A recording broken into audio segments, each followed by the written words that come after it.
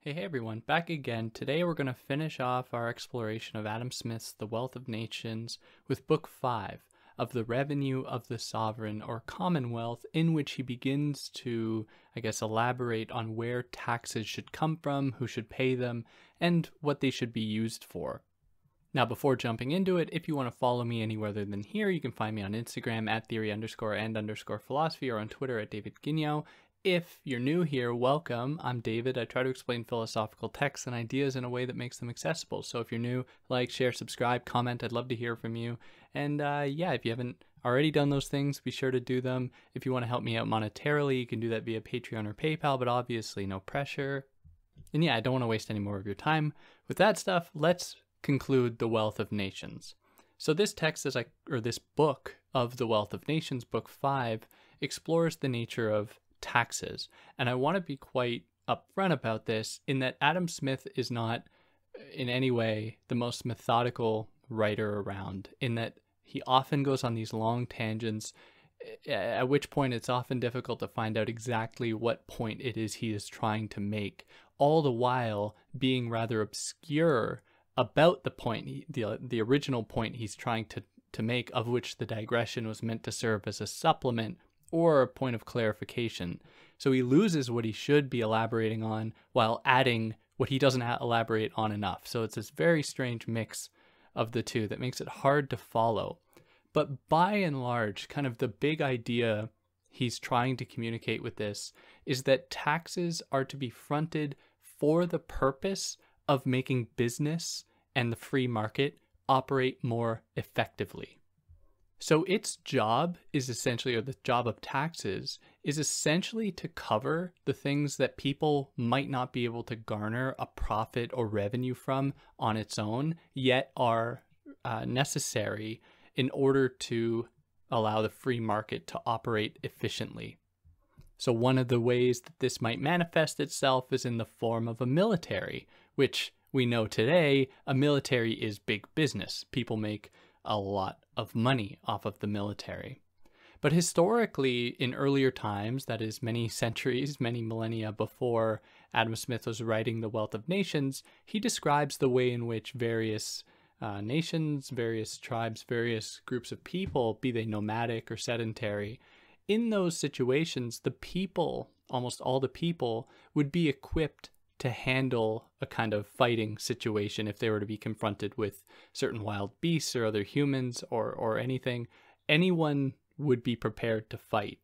Now, with a society that grows more capitalistic, with the division of labor, suddenly there becomes the potential for certain people to be kind of classified or organized in such a way as to embody the spirit of battle at all times, that is, military personnel. And this goes way before capitalism, like we see this with the ancient Greeks and so on and so forth. But for the most part, in the history of civilization that Adam Smith picks out on, the people who would assume these roles of like military personnel were citizens. And in the case of ancient Greece or ancient Rome, it was the citizens who would be trained, at least that was part of their citizenship, to be prepared to fight in case that were to happen. So all people were more or less equipped for that possibility. And by all people, of course, I mean all men, because, well, we know the history of sexism in Western civilization. But in any case, what we are presented with here is a transformation in the situation he is describing, where suddenly a military is established where people spend, their whole lives, their whole careers being part of that system. Now, that fund has to come from public revenue. It has to come from the public. The government cannot rely specifically upon the revenue it might generate, like through plundering, because this is obviously a practice that shouldn't be encouraged. You shouldn't say or encourage military action so that military personnel can just steal things from other nations. Adam Smith would be diametrically opposed to that because that doesn't actually participate or encourage industry. It doesn't encourage the mobilization of labor in the most effective ways. So the military must be supplied for by the people. Now, additionally, it can be supplied for to some extent by the sovereign, by political agents, provided that they come from affluent families, but they only have so much money. They can't feed hundreds and perhaps thousands and thousands of people and build thousands of armaments and ships and what have you. Because in order for those things to happen, what you need to do is take people out of the labor force to train them to be military personnel, to train them to build certain material like ships that aren't going to be traded. They aren't going to be sold for profit. They're just going to be used by the state, by the nation. And so there's almost like a double cost here that occurs, where there's the immediate cost of actually supplying the materials, paying the people to work on all these new things, paying people to be in the military and so on. But also now there is the cost that comes out of the system because suddenly there is a depleted workforce, which kind of artificially elevates the price of labor because there's more of a demand for labor in the regular workforce because people have left it. So there are fewer people to take up certain positions, which raises the price of labor almost artificially while not generally increasing the real revenue of the society. But also, the wages that are given to people in the military, in the construction of various military armaments, has to be high enough in order to encourage them to leave the free market where they could earn potentially more. So it has to be able to compete with the free market, it has to be able to compete with the exchange of labor in such a way as to make it lucrative for people to leave that. Now, in order for that to happen, there has to be a great accumulation of wealth. There has to be a kind of great transposition of wealth from the free market, which of course would regulate itself as per Adam Smith's kind of dogma. It would regulate itself almost magically. But in order for the military to occur, what you need to do is extract a great deal of capital from that market and supply it to these other people, to the military. Now, the military is not all bad. In fact, it kind of dovetails, or the emergence of the military dovetails with another important idea that Smith kind of alludes to throughout the course of the text. And that is the idea that, and I mentioned this in the last episode, that the more educated people are, the more likely they are to be good, upstanding citizens and good laborers, because they'll understand how the free market works, they'll understand competition, they'll understand the human's propensity for liberty, that are apparently these are things that are kind of embraced by the free market. If we accept that, he says that the military serves an instrumental function in providing a sense of security, but also as a kind of domineering agent that keeps people in line, even the most intelligent, which is ultimately going to be better for well, who knows if it's actually going to be better, if you can actually quantify this, but it's not going to have the same kind of hindrance or an extreme hindrance upon the free market as it might appear to do by extracting a bunch of capital from it. Now, it's not only the military's obligation to maintain a degree of law and order, to maintain laws and all that. Of course, there's going to be some kind of like guards people. There's going to be a judicial system with judges and lawyers and all that. And in a society with a great split, and he's very upfront about this, I'm very unashamed about this. He's very upfront about the fact that in a society where there's a great disparagement between the rich and the poor, it becomes all that much more necessary to have a judicial system put in place in order to maintain this distinction, in order to maintain people's contracts, which are often quite predatory and meant to, disenfranchise one group of people or one person for the benefit of another. Now, of course, this is not something that Adam Smith pays a whole lot of attention to, and it's something he kind of pushes under the rug with a kind of catch-all that, people should be educated in literature. They should be literate. They should be able to read and write. But certain problems emerge from this, in that you have country folk who do not necessarily have, at least at the time, have the capacity to learn these things. And then in comes an educated townsperson with this fancy contract, and the person can't read the contract, so the fancy townsperson is going to just summarize it for them, but without knowing, of course, that within the contract means that the country person is essentially going to sell their soul to this townsperson. And what you have here is then someone being beholden to, kind of being rendered subordinate to this richer person. Now, it is in the interest of the system to maintain these contracts in order to maintain this exploitation of certain people on the basis of their knowledge, on the basis of their educational background, which is instrumental in maintaining the system that is meant by and large to extract as much from the masses, from the working class, as humanly possible, all the while minimizing what is given back.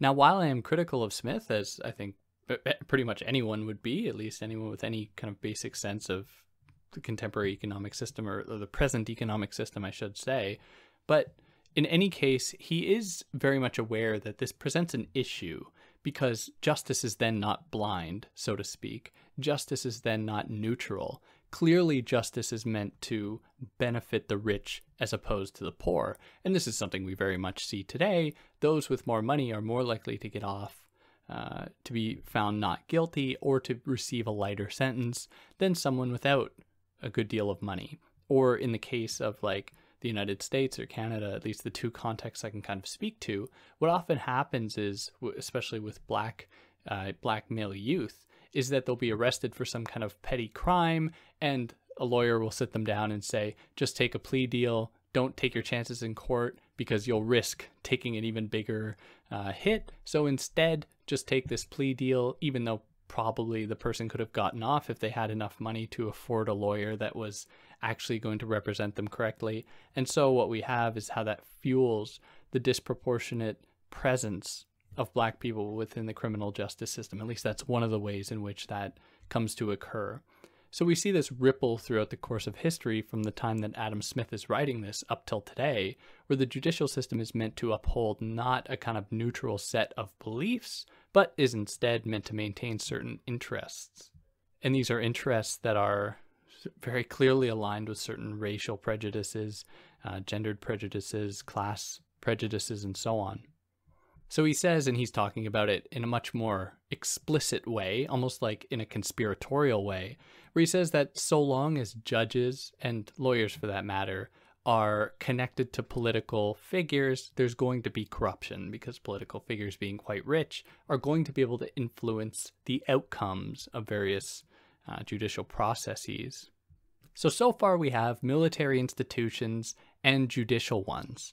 Now, judicial ones I haven't really laid out yet what that has to do with taxes, but taxes are meant, by and large, to cover the costs of those institutions, those judicial institutions. Because if it is purely handled by private interest, then we will see a skewing of justice in favor of those with the most money.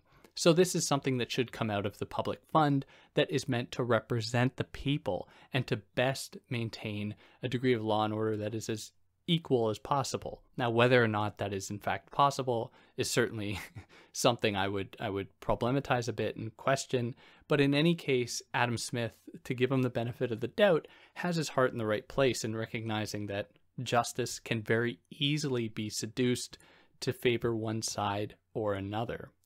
Now, besides the military and these judicial institutions, he considers as well what he calls in this text public works.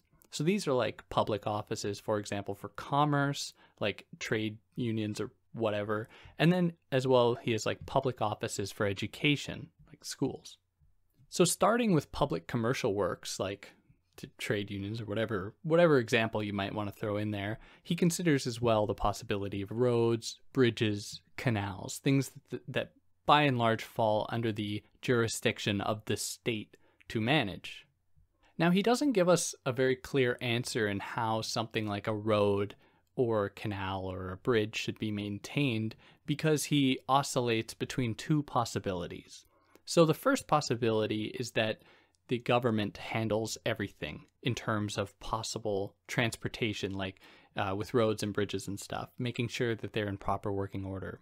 And he says that that is going to run into some issues because people in political office don't necessarily know what the market needs. So there might be some roads, some bridges, some canals, whatever, that get neglected because they don't know that there's the potential for new lucrative business through this one place versus others. And what will happen instead is a benefiting of those public offices over those of the market, where, let's say, near the state capital where all the politicians are, there will be a massive improvement in not agriculture, in architecture, in the maintenance of roads and buildings and whatnot, even though that doesn't actually benefit the market, but just because the people who are controlling the money happen to be in proximity to that, which is, of course, an issue. Now, he presents an alternative in which roads and canals and bridges and stuff are privately owned and paid for by like a toll. So it is then in the interest of the person that, or the people that have ownership over the road, to maintain its integrity, or else people won't use it. Now, this runs into various issues as well, because often there isn't more than one route to take. So in some mountainous regions, for example, or some heavily wooded regions, or, whatever, there's only really one way oftentimes to travel. There's not many different routes going from or coming to a city. And so it is in the interest then of the state to maintain that road or that canal or whatever, so that it doesn't fall into disrepair. Because if it was purely up to one person owning it, then we enter into the possibility of it being a monopoly, so they can charge whatever they want because they know that people will need to come through in and out of there without having any other possible alternative, which is going to artificially inflate the price in a way that is totally unfair. And so Smith is by no means clear about how it should actually be conducted, how these taxes should be put in place to maintain these public works in the form of roads or bridges or whatever. But we can only imagine that he suggests there to be some kind of balance between both public revenue being supported or being put forward for it and private revenue, so that people are still incentivized to maintain the integrity of these roads, all the while keeping a kind of baseline for their operation, so that there isn't a sudden kind of, in case there's like an accident and suddenly the road can't be used and there's no funds to repair it, there should be some kind of baseline that is always there, just in case of an issue. Now, those are pretty general kinds of public works that most people will probably use. But he also presents the possibility of a public work coming in the form of like a magistrate, someone who might oversee trade in different parts of the world, someone who kind of operates on behalf of the state, not on behalf of a specific organization or a specific corporation, but someone who is there to maintain the state's interest, all the while conducting trade.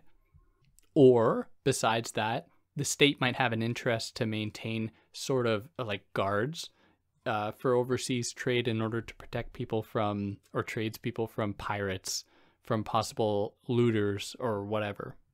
And in very much the same way, he is wary of these things being solely provided for by the government because they do not best know how to actually put this money to use. And so what will happen is it'll be mismanaged and it won't be properly allocated. So in that way, it would be in the interest of private enterprise to maintain their own security, because that's a way by which they can maintain their profits. And they will best know how to handle that. Now, one of the issues that will certainly arise with that is that it will kind of accrue a sort of monopoly. So let's say in a time of war, when the threat of smuggling or looting or like pirates is especially high, then it will only be possible for those industries, for those corporations that have already amassed a certain amount of capital, that have hit a certain baseline to maintain a certain degree of security. They will be the only competitors within that market within a nation. And so that will then drown out the possibility of competition and further maintain a certain monopoly over the system. Now, this is not something that Smith in any way addresses, but it seems like a pretty prescient issue, and it's one that I think very much is a consequence of this frame of mind, this very pro-market, pro-free market frame of mind, at least with the idea that it will all just magically work itself out. We have to really question how that will happen. And of course, a common thread throughout this whole book is that it is the government's fault if a monopoly forms. Monopolies only happen by government intervention, because the government is putting too many regulations on companies, hindering the potential for small countries to be competitive. And then what happens is that the bigger companies are able to establish monopolies. That's a pretty common theme throughout the course of this book. But of course, we see monopolies form in even the most free market conditions, because that's just the nature of the accumulation of capital. It will just come to a point when you have so much disposable income, or whatever income it would be called if it's used by a company, to then buy up any possible competitors the moment it happens. But in any case, that's just my thing.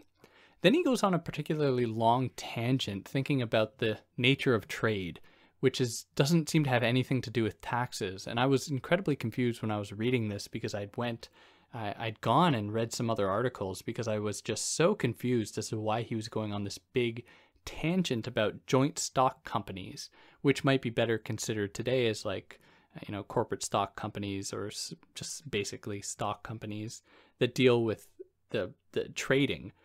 And he goes on this big tangent about how these stock companies are essentially doomed to fail because they primarily deal with risky trades overseas and in places of the world that are difficult to communicate with, and so on. And he's like, these are going out the door. They aren't going to last. They aren't actually all that productive in terms of an actual economy's growth, even though they form part of a kind of holistic economy, or a kind of holistic ecosystem with other sorts of industry. In any case, he was convinced that they were going to disappear. And so I went and looked up these other articles, and a lot of them shared my confusion about why Adam Smith was even talking about this, but they were all quite clear in that Adam Smith was dead wrong about this, and that these industries seem to grow the most. Or maybe not the most, but they definitely did not go away. But the idea that Smith had was that joint stock companies were only going to be effective in very safe circumstances and very insular circumstances, like with insurance or in supplying water, because, those things people are always going to need those things. But of course, people are clever and they find ways to make money from the most ridiculous ventures, and they make a lot of money doing it. So in any case, after this very long tangent he goes on, he then begins to consider or look at the ways that education should be properly managed and whether or not it should be regulated. And he says, no, it shouldn't be regulated, and it should be treated as part of the free market. And the reason that he says that is because he doesn't want teachers to be paid by the state, because that would secure them an income, which they could then be totally satisfied with. They have job security, which are going to make them worse teachers, apparently, which is a totally incorrect idea. It's one that has been proven wrong time and time again. For people to have steady, secure salaries does not make them any more, to use one of his words, licentious or lazy. But in any case, this is the idea he gives us, and it's one that certainly ripples to this day, one that constantly rears its head whenever teachers are saying that they're being not properly compensated by the state, and rightly so. And people always bring up this argument about how they're being ungrateful, or how more money is just going to make them worse teachers, and it's a very absurd line of argumentation. But in any case, it's one that we are confronted with, and we can find its roots here. Probably goes much before Adam Smith, but at least there's a trace of it here. Now he says that if education was done correctly in a free market kind of way, it would force teachers to work as best as they can in order to encourage students to come, because students are going to be the ones paying these teachers out of pocket. And so he provides the kind of arbitrary age of 13 to be the point at which students no longer have to go to school, where if teachers were doing a good job, students would want to stay in school themselves, but they shouldn't be forced to, because then that stops them from just earning money as laborers or what have you. Now you might say, oh, well, 13. So he does suggest that to some extent there should be mandatory schooling. And he does. He thinks that it is important for the people to have a basic kind of base understanding of some things in the world. And these are the capacities to read, write, and count. That is, reading, writing, and math. are the things that he thinks everyone should have a kind of basic knowledge of, which would mean then, by having mandatory schooling, that there would have to be a kind of mandatory funding of those teachers to keep those positions available. Because if we just let the free market run by itself and we let everyone kind of operate of their own volition, then school wouldn't exist because no kid wants to go to school. So there must be the imposition of schooling upon students of a certain age up till a certain age. Now, he adds to this that it would be nice, at least in the course of one's time at school, if they would learn various things like logic, ontology, pneumatology, moral philosophy, physics. That would all be great. But, he doesn't say like it's absolutely mandatory given, the difficulty of those topics and the many years of study it takes to actually learn them.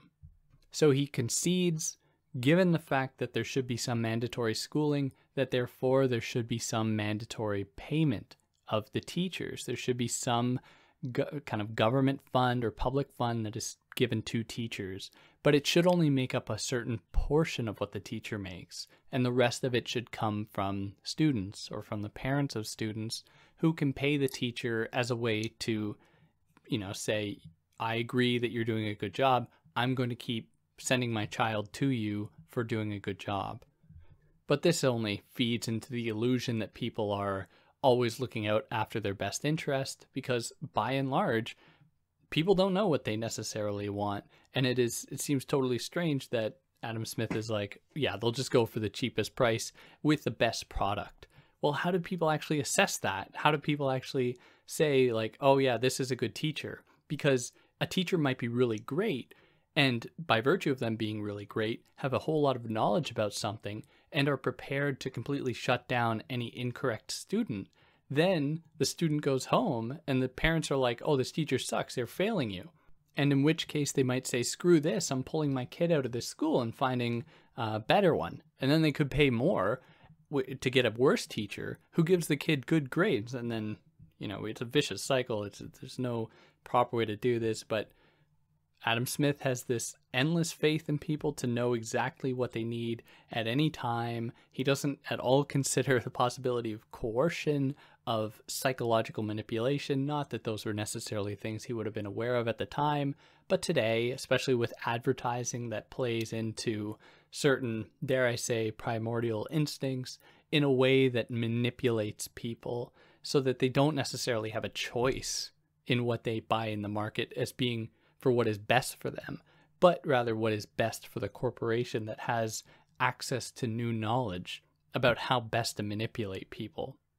So a high education or an educated population is ultimately going to work in the interest of the market, because if you have an educated population that knows what they're doing beyond just the kind of menial tasks they do in the division of labor, like the person who just makes shoelaces or whatever, then that is going to encourage more people to participate in ingenuity. So you're going to have more people that are prepared to say, I could probably do this better by, doing this thing or adding this component to a machine. It'll make it more efficient and it'll make it so that I don't have to work as hard. And so if you have that, what you have is both the alleviation of burden upon the educated or the more educated person, but also a benefit to the market itself because it has grown more efficient. Whereas if you had people without any kind of basic knowledge about reading or writing, arithmetic, anything like that, then you're going to reduce the propensity of those people to look upon their situation and say, how can I make this better? How can I make the situation I'm in better? Of course, one of the backfires here is that if you have an educated population, you're probably also going to have a population that is not going to stand for the kind of exploitation that Adam Smith is so very eloquently defending and putting up on this silver platter. But in any case, now he extends this idea about education and how educators should be paid to religious institutions as well. And the reason that he focuses on religious institutions is, for him being of this kind of liberal mindset at the time, he was by and large not a huge fan of religion. He was very much thinking about religion as being a kind of way to dull the people, even though he, as far as I know, was religious himself. He wanted it or at least religion, to enter into the free market economy as well, where people would only go to the best pastors, would go to the best priests or whatever for their sermons. And what that would allow for is an explosion of possible sects of different kind of branches of the church. And that would make it so that no single branch of the church had too much power, which could then influence political decisions, which could then encourage wars or anything like that. He wanted there to be many different branches of any given religion in order to kind of diffuse or to dilute the possibility of its overcoming the broader economic system. Now, in order to curb the monopolization of religion or religion growing too strong, he encourages a kind of basic baseline understanding as far as education goes in science and philosophy, so that people have a better idea or the capacity to question what they're being taught in religion. But he also says, and this is quite interesting, he says that he wants to encourage public diversions like painting, poetry, music, and dancing, which are ways in which to encourage, at least as far as I understand it, community without it being, or the idea of community being monopolized by religion, which is something we very much see today, where community is something that religion claims to be the kind of benefactor of. It supplies us with community. At least these are how many of these churches kind of sell themselves, in New Age churches and all that. And he says that these strategies are better than imposing force, because force will only encourage a kind of reactionary movement of people saying, like, or feeling threatened because their religion is being attacked or whatever. Now, of course, Smith wasn't totally aware of the ways that religion and the free market go hand in hand, and would go hand in hand in the 20th century, so a couple of centuries after he was writing this, and how could he have known? And I'm just taking from Deleuze and Guattari here without going into detail about that, so you don't need to go read them. But they make it very clear that religion serves as a kind of instrumental function in grounding a system that has grown more and more, to use their language, deterritorialized. It has kind of uprooted everything with this free market ideology, if I can use that word, kind of free market ideology, yet it needs to have some kind of roots somewhere. And religion serves that function in giving people a kind of grounding, a kind of point of departure from which they can properly engage in their own lives without being totally detached from everything. Now, in terms of taxes, the last thing that he discusses, and this is kind of funny, he says that part of taxes should be spent to maintain sovereign's dignity, because for him, it would be no use for a sovereign to be a sovereign if they didn't have the wealth that put them above everybody else. So part of the tax fund should be spent in such a way as to maintain the sovereign's affluence over everybody else, which is a totally ridiculous thing, but in any case, that's what he says. Now, as I kind of hinted at earlier, this tax money can come from one of two possible places. It can come either from the sovereign themselves, if they happen to come from a wealthy family or be among wealthy families, or it can come from the general revenue of society. So money of the sovereign, or money that comes from the sovereign, mostly consists of either stock or land. So in terms of stock, it can be put to work to make profit, or it can be lent out to make interest. So let's say a country has some kind of surplus of money, they could lend it out at interest to people within that country or to a neighboring country or whatever. And let's say the state owns a great deal of land, which it probably does in a lot of cases. The state owns a lot of land. It could then be the landlord to various possible farmers, to laborers that will then work upon that land and give part of their money in the form of rent back to the state instead of giving it to a landlord. Now, the issue with that for Smith is that as opposed to a landlord who's profiting directly from the land that they own, that they have someone wants to work on it, they're going to work on it, earn a profit, and the more profit they make, the more rent the landlord is going to get. In the case of the government owning these things, what is going to happen, at least for Smith, is that the government is not going to be able to keep track of everything just because it has way too much land, and it's not going to have the same kind of profit motive to maintain that land in the way that a landlord would. And we'll get into this a little bit more in a bit, but in order to maintain or to keep track of everything, it would take so much tax money just to put up the kind of, administrative architecture to maintain all of these different sources of revenue for the state if they are handled by, so many different people. Now, in addition to that, or the other possibility is that money comes from the people in the form of taxes. So these can either be applied against someone's rent, that is the rent that they're making, somebody's profit, somebody's wages, or a mix of all three, or, rent and profit or profit and wages, whatever.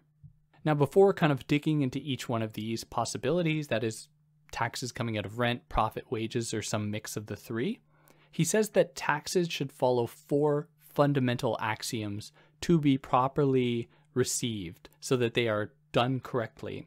And number 1, they should rise in proportion to a person's wealth, which is an interesting case, and it's something that we are seeing a very much a reactionary move to today, and there has been for a long time in these calls for kind of flat rate tax that I don't think any economist today legitimately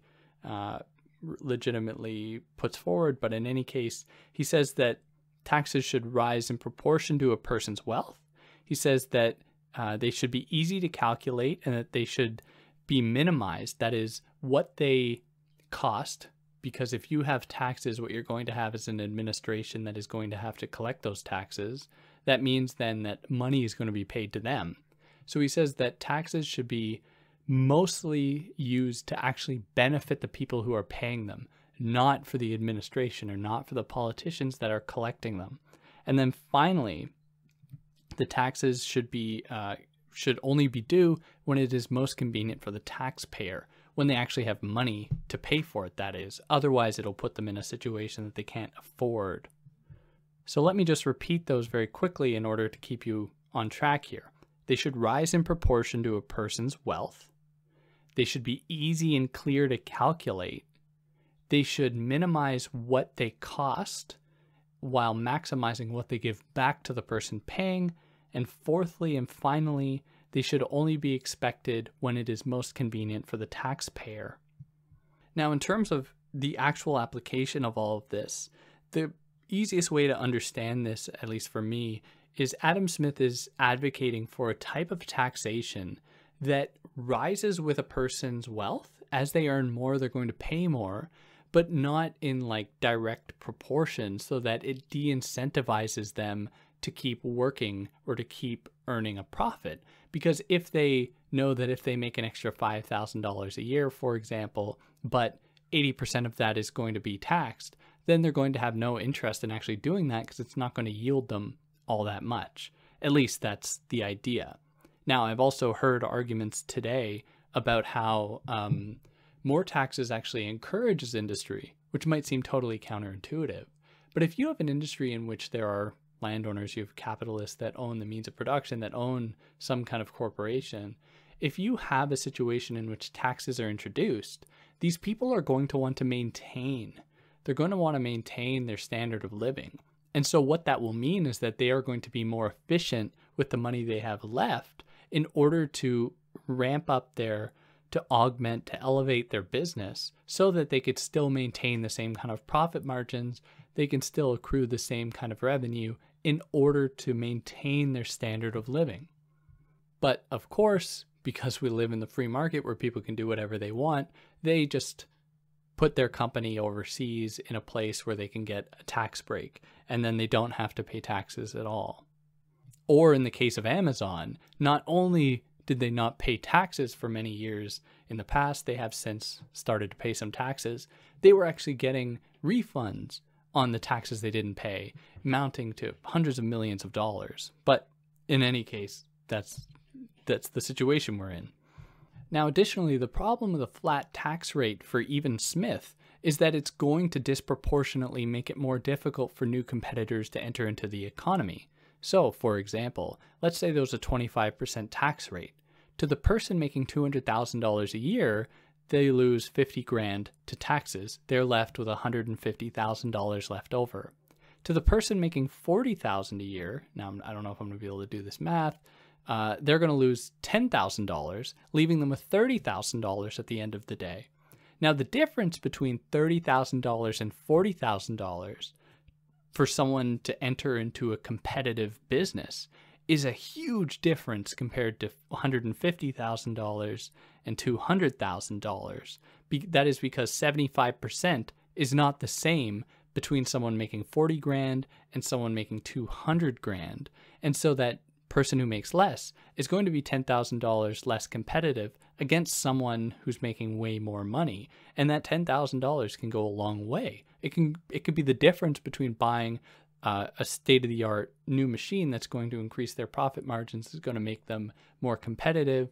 And so what we see here with a flat tax rate, and this is what Adam Smith is writing against, is a disproportionate kind of attack upon new competitors, upon those making less money, which isn't fair. So one of the ways that he proposes that this is assessed, that is how you actually determine how much someone should be taxed in terms of their wealth, is by putting forward rent or land or house taxes. Because a house, the size of someone's house, is a pretty good indication of their wealth, and this is at the time that he was writing this. But that would then be a good way to determine how much money somebody has, how wealthy someone is, and therefore how much they should be taxed. But again, he says that this shouldn't be increased in direct proportion to someone's wealth, because then it will de-incentivize them to keep encouraging their own industry. So then he considers the possibility of rent from profit, or taxes from profit and stock. And the difficulty of this, though, is that it's difficult to assess how much wealth someone necessarily has in terms of their profit and stock, because they might be making a lot of profit, but how much of that has to be paid back to wages, to stock, to the basic upkeep of various machines and so on. And at the end of the day, they might not be left with that much money because they're employing a lot of people or whatever. They don't actually earn that much at the end of the day. Additionally, if you were to just measure someone's wealth and then how much they should be taxed upon their profits, it's very easy to get lost in the kind of totality of possible transactions. So someone might be making their money by trading with a neighboring country, in which case it's difficult to assess how much they might have made. Maybe they kept some of that money there. It's very easy to conceal, to hide how much money they necessarily have. They could be trading in the form of kind of bartering, trading deals, trading land that is difficult to assess. And so it's for this reason that he prefers something like a land tax or a house tax, because you can't move those things, and they are a direct representation of someone's wealth in a place. You can't move your land, and so it is a good indicator of how much of that person's wealth, because of how much land they have, should go to the country in which that land sits or belongs. Not to mention, well, he then considers the possibility of taxing trade. So if there's certain products imported, when you tax trade, he says that, or he fears that ultimately that is going to result in more of a cost for the consumer, because the person making the trade is going to want to offset the cost of the tax. So they're going to raise the price of the product in the market so as to be better in order to maintain their profit margin, which is just going to affect the consumer in the end. And then he considers the possibility of taxes on wages. And if a tax is imposed on wages, then wages would have to go up to properly compensate the worker. Because if workers are making what they need to survive, which is obviously a problem and one that this system gravitates towards, and that it tries to reduce prices to the workers that have relatively less power than the capitalists, than the owners of the means of production, it is going to reduce those prices, those wages, and then, which is in itself a problem. But then if the government comes along and says, okay, we are going to then impose a tax upon what you make, which is already at the bare minimum as per the capitalist creed, then therefore you're going to be even more screwed. And the capitalists then, because they're already paying the people the minimum that they need in order to maintain their subsistence, in order to maintain themselves and their families so that they can come back to work the next day, in order to offset the new tax, are going to have to pay their employees more. And the only way they can do that is if they suddenly raise the prices of the products they sell or the services they provide, which then ends up costing the consumer more anyways.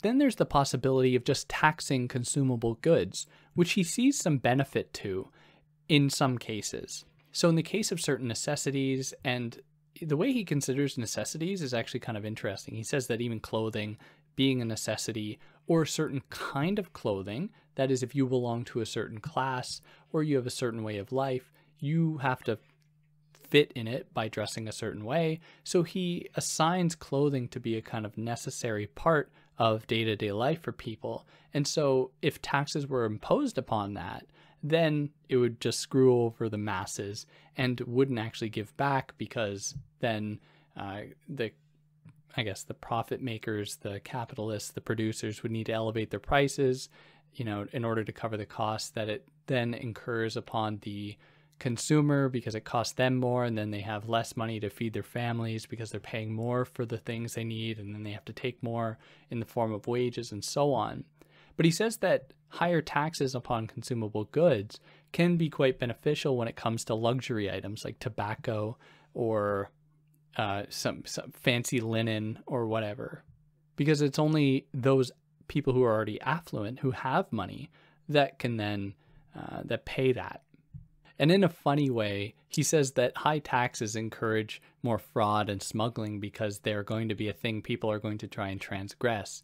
People are going to try and get around these new taxes, which is just a funny thing to say, because, I mean, how far can this argument go then? It's like, well, just give everyone everything, because otherwise they're going to get it anyways, so screw it. Like, it doesn't do anything, which is obviously an issue. The solution should be there should be more stringent regulations put in place to stop people from committing fraud, which is just rampant, obviously, even till today, or smuggling, or sending their monies to the Cayman Islands. Cayman. I think that's it. To some kind of overseas bank somewhere where they can get big tax breaks. There should be restrictions put on that, because even if you had low taxes, a billionaire is going to say, you know what, I really don't want to pay 20% taxes, which would be laughably low. They should be paying much more than that. But they'd say, if I make $1 billion a year, why am I going to pay $200 million in taxes when I can just go overseas, put my money in the bank there, and pay like 10% in taxes and lose only $100 million? Like, why would I not do that? And the same can apply even if the tax rate was as laughably low as 10%. Greed will obviously dictate that they're going to just go overseas and just dump their money in a bank, take it out of the economy from which it was earned, which was just going to make it more difficult for everyone else, at least as per the whole trickle-down idea.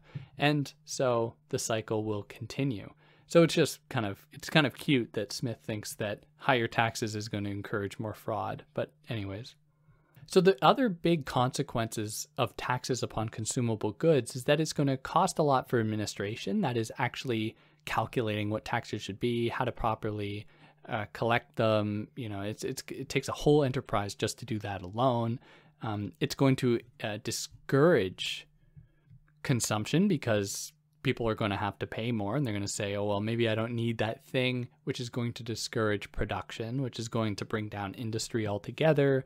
Another negative consequence is that it's going to encourage, as I've already said, smuggling and fraud. And fourthly, taxes require routines, various kind of surveillance mechanisms, which he believes to be an encroachment, which he believes to be a violation on people's natural liberties if you put upon these kind of surveillance mechanisms against people's consumptive habits.